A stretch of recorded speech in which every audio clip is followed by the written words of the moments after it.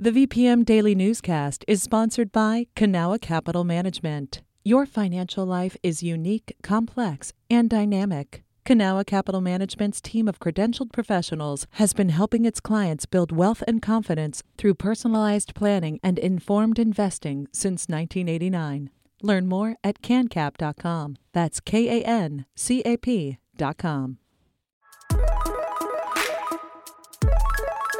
You're listening to the VPM Daily Newscast, a recap of today's top stories in Central Virginia. From the VPM Newsroom in Richmond, I'm Benjamin Dolly. The pedestal of the Lee Monument contains a 134-year-old time capsule. On Tuesday, state officials sealed a new capsule filled with dozens of items they say will replace it. Ben Pavier has a look inside. Push down? Oh, that's good. Yeah, we can okay. Perfect. Chief Diversity Officer Janice Underwood helped seal the new capsule with First Lady Pam Northam. Underwood says she's not sure who is in charge of assembling the old one. But I can guarantee you there was nobody on that committee that looked like me. This time around, Underwood and Northam consulted with historians and took public submissions. Their capsule includes everything from an expired vial of COVID vaccine to an iconic photo of a black ballerina shot by photographer Marcus Ingram. I think since it's basically a part of history at this point, that it still is going to carry its potency forever. State officials are expecting to swap the capsules on Thursday. Ben Pavier, VPM News. People planning to watch the Robert E. Lee Monument come down today may have to rely on streaming options. Vehicle traffic and parking will be closed off around the statue as protective fencing is set up along the perimeter. A public viewing area will open at 8 a.m. east of the Lee statue near Stewart Circle. Space is limited and spots are available on a first-come, first-served basis. Starting at 8 a.m., VPM will stream the event on its Facebook, Twitter, YouTube channel, and online at vpm.org. A task force is recommending Virginia's largest city give its police review board subpoena power and increase the number of members to better reflect city demographics. But Virginia Beach's task force stopped short of asking for further investigative capabilities for the civilian-run board. The recommendations say the board should continue reviewing only completed internal affairs cases, not initiate independent investigations. The Virginia Beach City Council did not vote yesterday on whether to adopt the recommendations. As Afghan immigrants continue to settle into communities across Virginia, many individuals will struggle with a great deal of loss, not to mention the challenges of fitting into a new culture. As Patrick Larson reports, making the transition is a community effort. Dr. Hyojin Im of VCU's School for Social Services researches mental health in refugee and immigrant communities.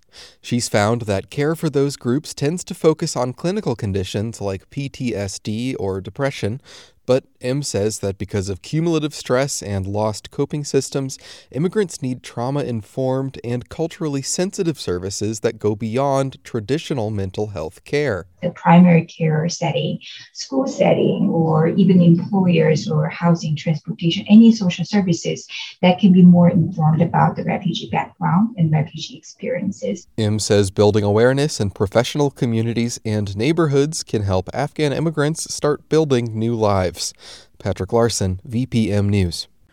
Virginia has distributed more federal rent relief money to families struggling in the pandemic than any other state in the nation.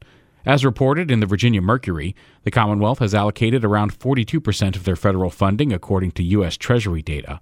State legislators and advocates credit the success of Virginia's rent relief program to the fact it was established early in the pandemic. They also point to the passing of emergency rules that bar landlords from evicting renters without first applying for aid. Virginia will be able to continue the program for at least 18 more months, thanks to $450 million coming to the state through the American Rescue Plan. Around 6 million Jewish people were killed during the Holocaust, but 2 men have tried to keep their memories alive through their love of music. As Alan Rodriguez Espinoza reports, people will soon hear these stories of hope in Richmond. Avshi Weinstein and his father Amnon have devoted their lives to the violin.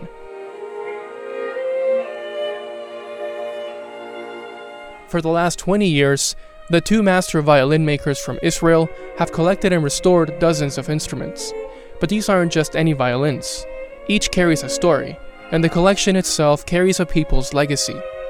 They all belonged to Jewish musicians who were killed in the Holocaust.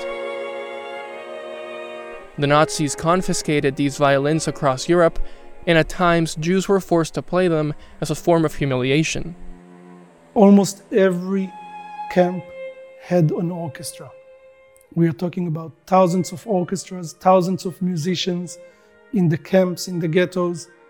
Bravshis says by reclaiming these instruments, it represents the victory of the human spirit over evil and hatred. It's a way for those who were voiceless then to carry on their stories today.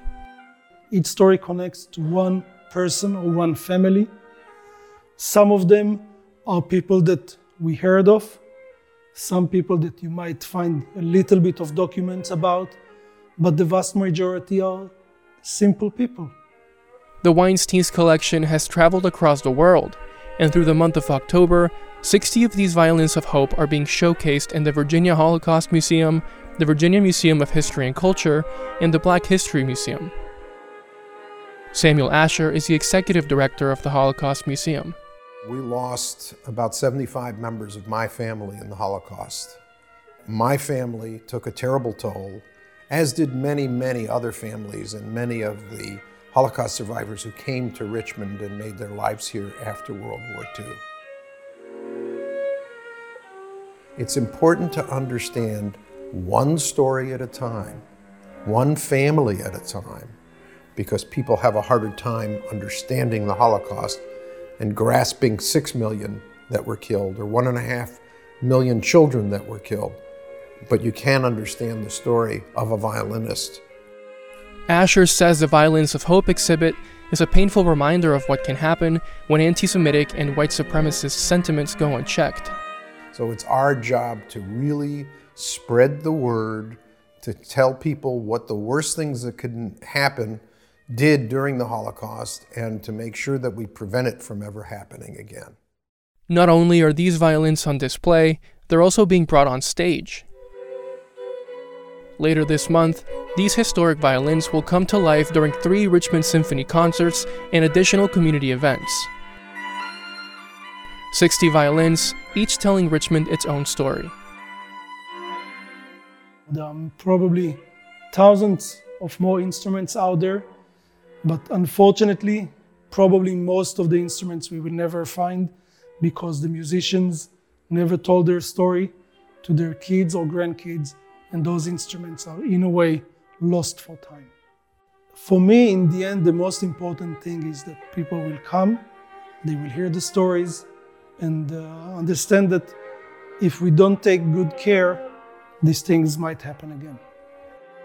Alan Rodriguez Espinosa, VPM News.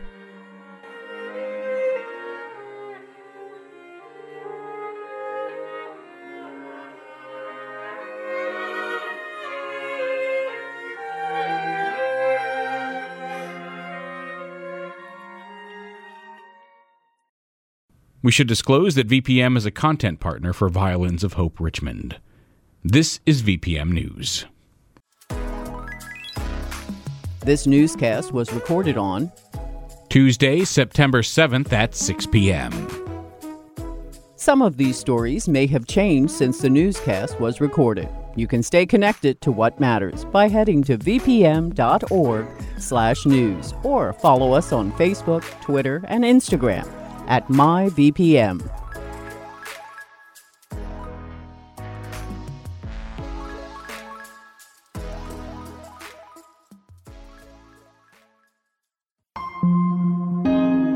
VPM.